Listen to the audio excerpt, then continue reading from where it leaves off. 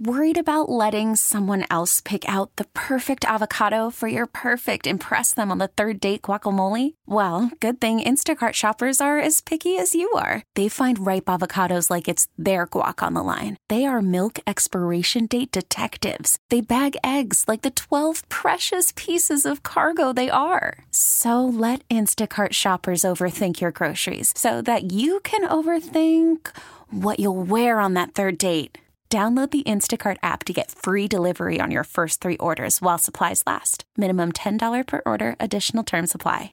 Hey, Rob Bradford here. I have set out on a mission with my good friends at FanDuel to prove what I have known for some time. Baseball isn't boring. Now I have a daily podcast to prove it with some of the most notable people in the baseball world, screaming baseball isn't boring from the mountaintops, or at least agreeing to come on our show. Players, managers, GMs, and yes, even the commissioner of baseball, Rob Manfred. It has been a constant wave of baseball's most powerful voices. So join the revolution. Subscribe and soak in Baseball Isn't Boring. Listen on your Odyssey app or wherever you get your podcasts. You'll be glad you did. Good morning. Welcome to the broadcast. Good to be back with you. Well, I work at it every day. I don't always succeed, but this is a day that I have. We began with really a couple of positive stories to share with you, beginning with this one, reported by the Associated Press. I know there are a lot of people who are looking at the mixed political implications of the overturning of Roe versus Wade. But I think the thing to celebrate the most, the lives that are saved. Associated Press is reporting at least 66 clinics in 15 states have stopped providing abortions since the U.S. Supreme Court overturned Roe versus Wade. The number of clinics providing abortions in the 15 states dropped from 79 before the June 24th decision to 13 as of October 2nd. This is according to the Guttmacher Institute, a research group that supports abortion rights. All 13 of the remaining clinics are in Georgia. The other states have no providers offering abortions, though some of their clinics are offering care other than abortions. I think this is cause for celebration. These are lives that are being saved. Now, I know people have the ability to go to other states and get the abortions, but I think along the way, I'm confident there are lives being saved here. Nationally, there are more than 800 abortion clinics. That was a figure from 2020, 800. That's a lot. A Guttmacher researcher, Rachel Jones, says much more research will need to be conducted to grasp the full extent of the chaos, confusion, and harm the U.S. Supreme Court has unleashed on people needing abortions. But the picture that is starting to emerge should alarm anyone who supports reproductive freedom and the right to bodily autonomy.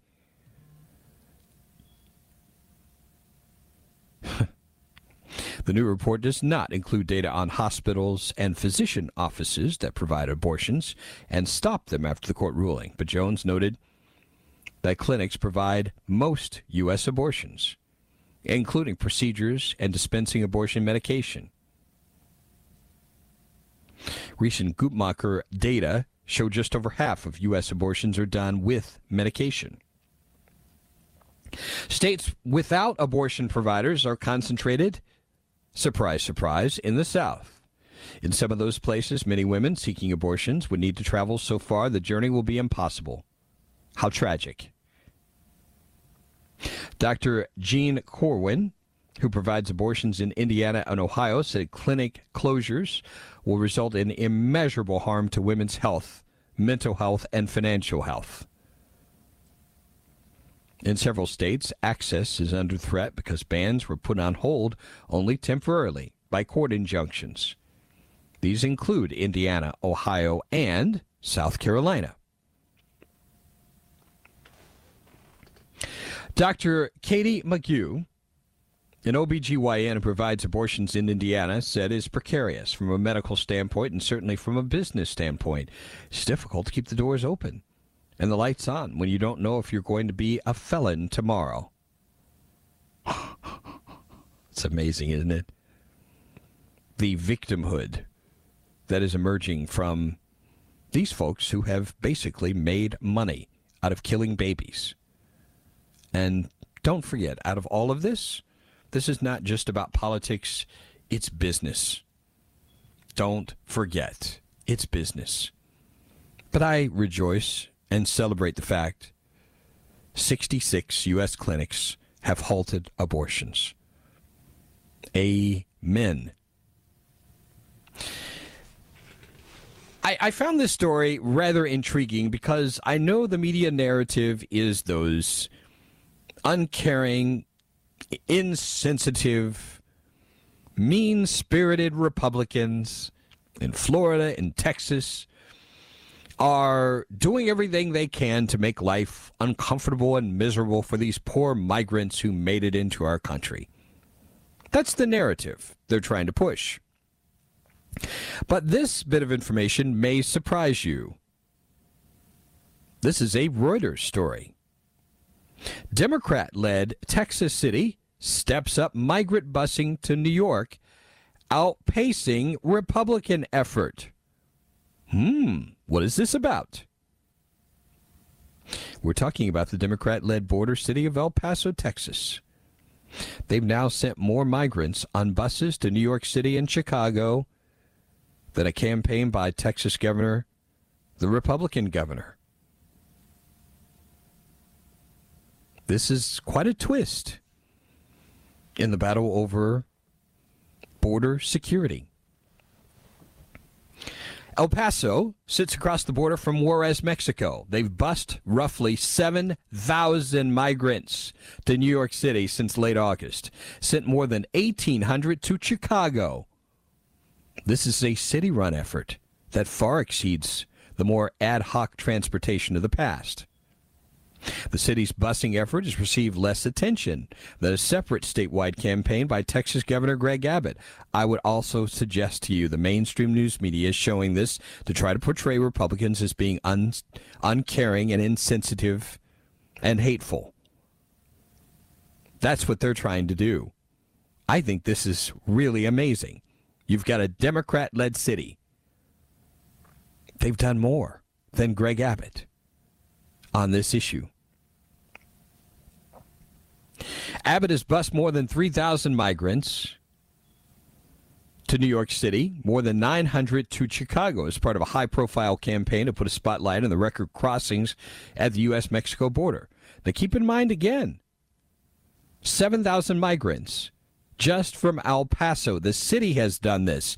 The city has sent more people into these other areas than the whole state of Texas. That's significant. Abbott has bused more than 3,000 migrants to New York City, 900 to Chicago. It's part of his campaign to put a spotlight on the record crossings of the U.S.-Mexico border. Texas and Arizona combined, they've bused over 10,000 migrants to Washington, D.C. Meanwhile, Florida's Republican Governor Ron DeSantis, he flew a group of about 50 migrants to Martha's Vineyard. And people who boarded the planes claimed they were misled. So again, the next time you have a discussion about this and someone wants to talk about Republicans sending migrants away, you might want to tell them, you need to check out El Paso, Texas. They're very much in this same campaign. Much more as we continue the broadcast right here. Stay with us.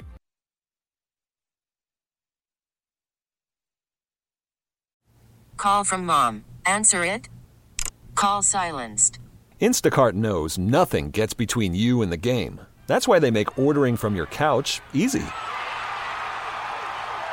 Stock up today and get all your groceries for the week delivered in as fast as 30 minutes without missing a minute of the game. You have 47 new voicemails. Download the app to get free delivery on your first 3 orders while supplies last. Minimum $10 per order. Additional terms apply. Baseball is in full swing. NBA playoffs are heating up, and your NFL team is gearing up for training camp. Listen to the latest on the teams you love here on the Odyssey app. The biggest sports radio stations in the country, providing unrivaled local coverage of their teams, all in one place. Exclusive interviews with players, coaches, and team executives, streaming live and always available on demand. Stay in the know with your favorite teams right here on the Odyssey app.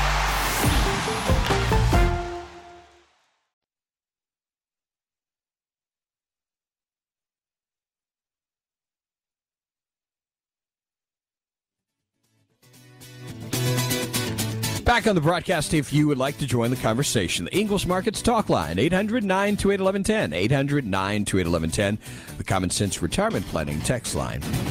It is 71307. Over on that text line, we begin here. Vince needed abortions to save the life of the mother are still legally available. Only elective abortions, like for birth control, are affected. Vince, I'm with you on the lives being saved when it comes to abortion. It's just so difficult to understand why people on the left are so committed on their argument to lawfully kill another human being. I guess it comes down to reducing population and gain support for political agendas. It's really sad. Very. Vince, hi. Welcome to Thankful Thursday. You know, I ought to use that. Thankful Thursday. We're so thankful for WBT. Vince makes us think. Pete makes us listen. Brett helps us understand. Like our friend Joe Biden says, don't F with WBT. Gosh. I think many of you know that's a reference to a little hot mic incident with Joe Biden yesterday. There's just nothing to be said for that. Vince, the only reason Democrats want abortion at a federal level so they can use federal tax dollars to fund these clinics, tax dollars that undoubtedly find their way into their pockets. Since when is pregnancy considered a mental health problem that warrants the murder of the most innocent that we have? Jim and Easley, when you get an answer to that question, let me know. Vince, interesting, these sanctuary states and cities can talk the talk, but cannot walk the walk. The rest of us have to live and suffer with their mistakes. Yep, you're right about that. They love to virtue signal, don't they? Love it. My mother lived in El Paso for 4 decades until migrants kept jumping her fence and vandalizing the property, plus defecated in her yard and begged for money constantly. At first she tried to help, but it seemed news got out and her yard looked like a campground. Authorities did what they could. Finally, she gave up and moved to another state. A lifelong Democrat, now a conservative. These migrants do impact American citizens, and they don't care. My goodness. It's kind of interesting. It really changes everything when you experience this firsthand, doesn't it? Totally different perspective. Let's see here. See if El Paso, a Democrat city, busing more migrants to New York City and Chicago than the whole state of Texas combined, led by a governor, Republican governor, Greg Abbott, is discussed on The View. Yeah, right. Yeah, I don't think they're going to talk about Democrats taking the lead on this. Vince, women want absolute bodily autonomy. Fine. Everyone has one life, one body over which they have complete autonomy. But abortion involves 2 human beings. Nobody is given legitimate autonomy over another person's body. It's only 1 per customer. Alan out of Spartanburg, that is brilliant. The fact that abortions would not be so easily available may help stop some of these promiscuous youngsters not taking any precautions because they know they can just go and have an abortion or at least start using contraception. We would hope. Vincent, abortion is eugenics. Of course. Of course. Vince, Democrats feel a baby is the unwanted result of having sex. Yeah, that's exactly what's going on there. Not very complicated at all. So I have a question for you. How concerned are you about a recent purchase by the U.S. government? You ask, what did they purchase?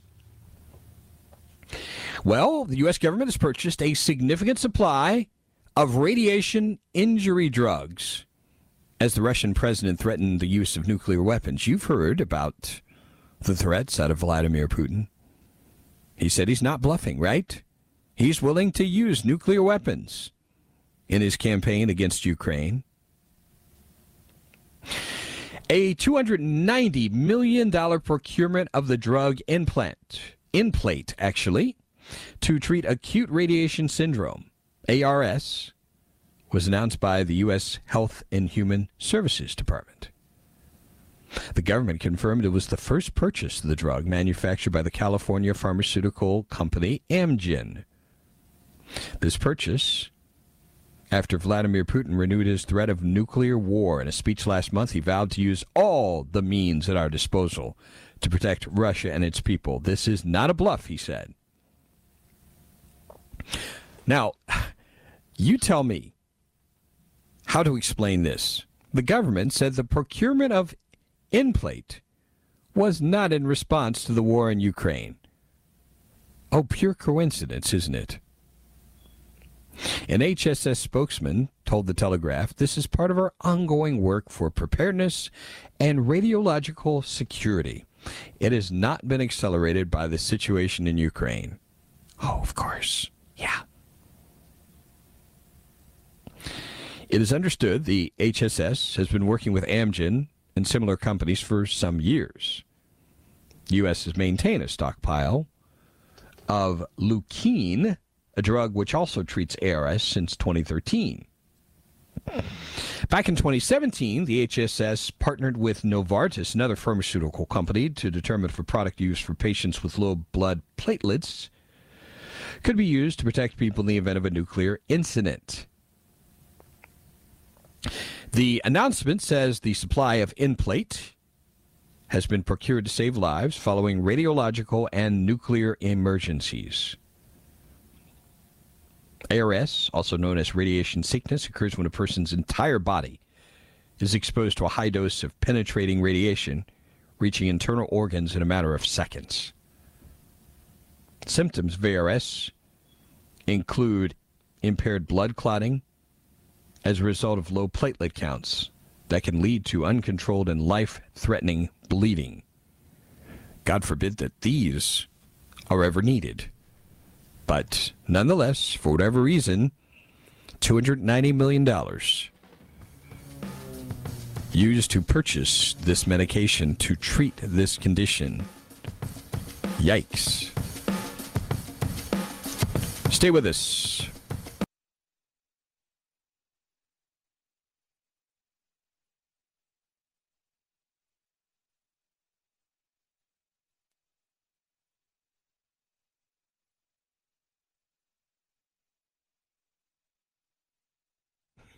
It's pretty much what we're watching now, isn't it?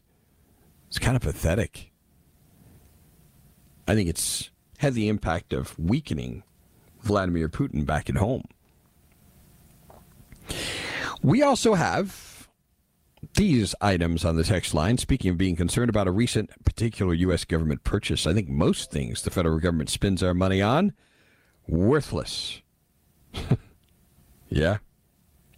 If there is a nuclear incident, the only thing any drug will give us is an extra second to say goodbye. Dean, you're probably right about that. Eek. You know, it's kind of interesting. I think back to, I think it was my high school years. I don't think I was in college yet. Back in the 80s when we had the concern about the possibility of nuclear conflict with the Soviets. And I remember Nightline did this special on what would happen.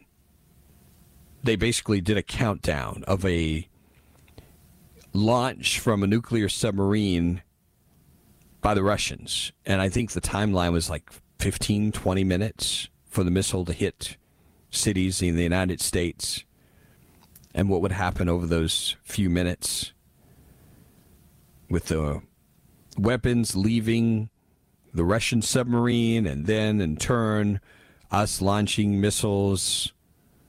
I mean, it was enough to scare the daylights out of anybody. I mean, it's, as you know, pretty serious business. Pretty serious business. This texter said, we need to realize the time is coming to an end. Our Lord and Savior is soon coming. We can only hope. Speaking of disasters, you know, again, folks, I want to tell you again, remind you again, don't make broad assumptions about news agencies and their coverage of particular stories. That may not make this administration look too good. I'm not going to tell you where this story came from yet. But get a load of the headline. Inside the White House's failed effort to dissuade OPEC from cutting oil production to avoid a total disaster. Bottom line here is the White House screwed this up on multiple levels. First off, we shouldn't be going around begging for oil from anybody. It's just insane is what it is. But this is where we are. And we've learned now the full extent of the begging that's gone on behind the scenes to try to keep OPEC from doing what they did yesterday. The Biden administration launched a full-scale pressure campaign in a last-ditch effort to dissuade Middle Eastern allies from dramatically cutting oil production. That effort appears to have failed following Wednesday's crucial meeting of OPEC plus the International Cartel of Oil Producers that, as expected, announced a significant cut to output in an effort to raise oil prices. That, in turn, will likely cause U.S. gasoline prices to rise at a precarious time for the Biden administration, just 5 weeks before the midterm elections. Oh, how tragic. Wednesday morning, these oil ministers agreed to an even larger production cut than the White House had feared, 2 million barrels a day, beginning in November. The minister said the cuts were necessary in light of the uncertainty that surrounds the global economic and oil market outlooks. President Joe Biden told a reporter he was concerned about the cuts, which he viewed as unnecessary. Secretary of State Antony Blinken told reporters when asked about the move, when it comes to OPEC, we made clear our views to the OPEC members. Who cares what our views are? And why would they care about our views? This is what happens when you put people with an elementary school understanding of the world in charge of foreign policy. If we're just nice to people, they'll be nice to us. Isn't it nice? Idiots.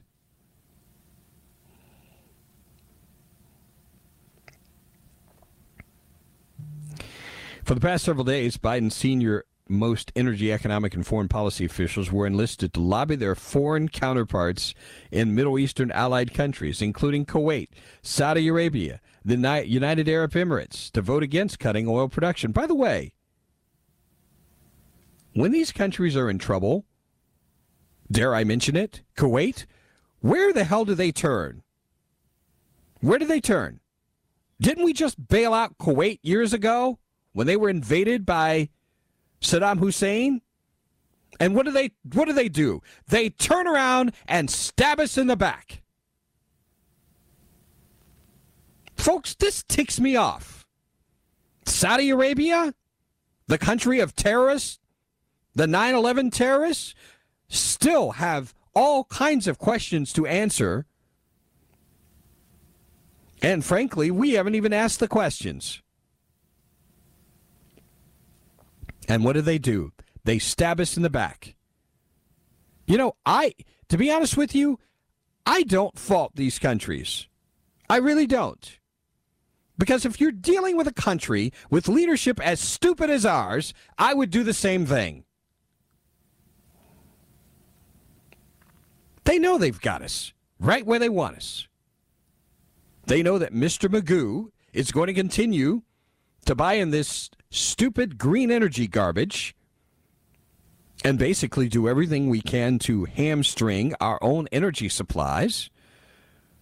So we're left with dependence on foreign oil. Brilliant, isn't it?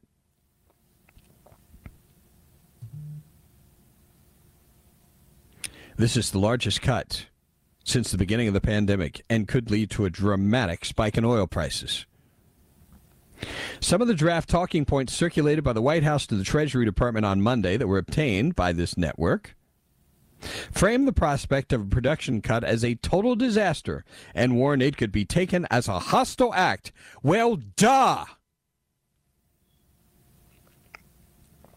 It's important everyone is aware of just how high the stakes are, said a U.S. official, of what was framed as a broad administration effort expected to continue in the lead-up to the Wednesday OPEC meeting.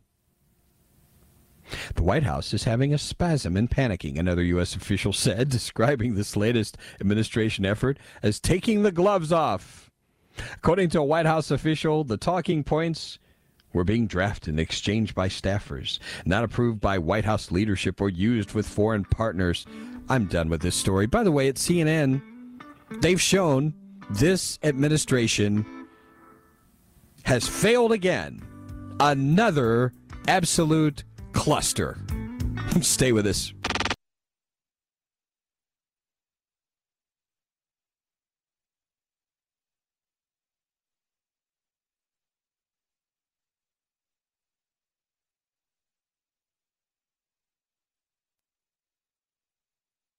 Says he stopped U.S. oil production for the climate. Is the climate not affected by oil production in the Middle East? Is the climate only over the U.S.? See, this is the other stupid thing. So we're not going to produce energy from fossil fuels here, but let's do it around the world, somewhere else, and we won't be affected. The logic of this, it's not there at all, is it? 2 million barrels a day cut. Just like the 1 million barrel per day injection from our SPR comes to an end. Look for it. Real high figure in gas prices very soon. Probably. Vince, remember when we were energy independent and didn't have these problems?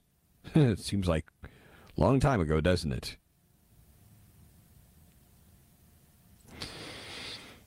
Vince, can you do that be nice to me voice again? I laughed so hard I about drove off the road. Can you just be nice to us? And please, Mr. Saudi Arabia, Mr. Sheikh, would you give us some of your oil and not raise your price? We'll be nice to you. You just be nice to us. Great deal, isn't it? Oh my gosh. What a barf. I mean, I'm serious. This is the way these idiots in the State Department think. They think everything can be done with diplomacy. Oh, let's just have conversations behind the scenes. No, what you do is you ultimately say, screw all of you. We're going to supply our own energy. And if you want to play games, you want to jack up the prices, you want to manipulate the supply, go do it to somebody else. But you know, one of the reasons we don't do that, because again, this is all tied to this wonderful Ponzi scheme called petrodollars. Our own dollar is tied to this nonsense, which is then turned right back to our issues with the Federal Reserve and banking and all. It's a mess, isn't it? So we have to play this little delicate game because we have no fiscal control and responsibility. It's nauseating. The Biden administration doesn't have the guts to ask the right questions and hold these countries accountable. Vince, what is our president doing to us other than stabbing the U.S. economy in the back? It's Jim out of Landrum. Mr. Magoo is mad at Saudi Arabia for doing the same thing he did. Cut production. Exactly. Vince, Islam has a totally different value system. They owe nothing to infidels or their institutions. If there's no benefit to them, there's no dishonor or shame in not upholding any agreements. Alan out of Gastonia. Yep. Yep. What should we do in alliance, meaning NATO, if Putin does bomb Ukraine with nuclear weapons? Who knows? I mean, talk about a mess. With the worst possible leadership in place here in the United States to deal with such a crisis. Pretty messy. I'm not going to spend a lot of time on this, but I'll just touch on it because I think this is really intriguing. The Guardian has a story. Putin and the Prince, fears in West as Russia and Saudi Arabia deepen ties. What a surprise. Prince Mohammed's decision to strengthen relations has alarmed allies, but he has long admired the Russian leader. They both started wars in neighboring countries, hold significant sway over energy markets, are known to brook no dissent, and to covet spots in history.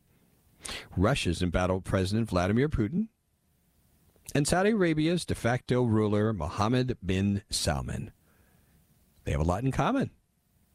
Nearly 8 months into Russia's invasion of Ukraine, relations between Riyadh and Moscow are at a high point. As much of Europe, the U.S. and the U.K. double down on attempts to combat an ever more menacing Russian leader, Prince Mohammed has instead chosen to deepen ties.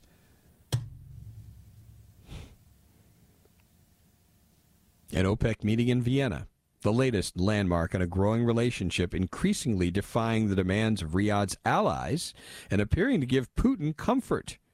At a critical juncture in the war, both countries likely to seek to raise oil prices by cutting global supply by up to 2 million barrels a day. They're working together, ladies and gentlemen. Saudi Arabia is not our friend. They're not our friends. And it still blows my mind. Where is the leadership? Where is it? Where is it? That's going to stand up to these folks. But no, we're going to play this. We're all part of the international community, and we need to work together. Blah! Nauseating, folks. Still to come on the broadcast, we have an update on the Herschel Walker story. I know I ticked off a lot of people about this. I mean, the new twist in this story is it's mind-boggling. And by the way, it further affirms the veracity of the story that came out the other day. And there's also a positive side to this for Mr. Herschel Walker. We'll tell you about that and much more as we continue. Stay with us. Hey, Rob Bradford here. I have set out on a mission with my good friends at FanDuel to prove what I have known for some time. Baseball isn't boring. Now I have a daily podcast to prove it with some of the most notable people in the baseball world, screaming baseball isn't boring from the mountaintops, or at least agreeing to come on our show. Players, managers, GMs, and yes, even the commissioner of baseball, Rob Manfred. It has been a constant wave of baseball's most powerful voices. So join the revolution. Subscribe and soak in Baseball Isn't Boring. Listen on your Odyssey app or wherever you get your podcasts. You'll be glad you did.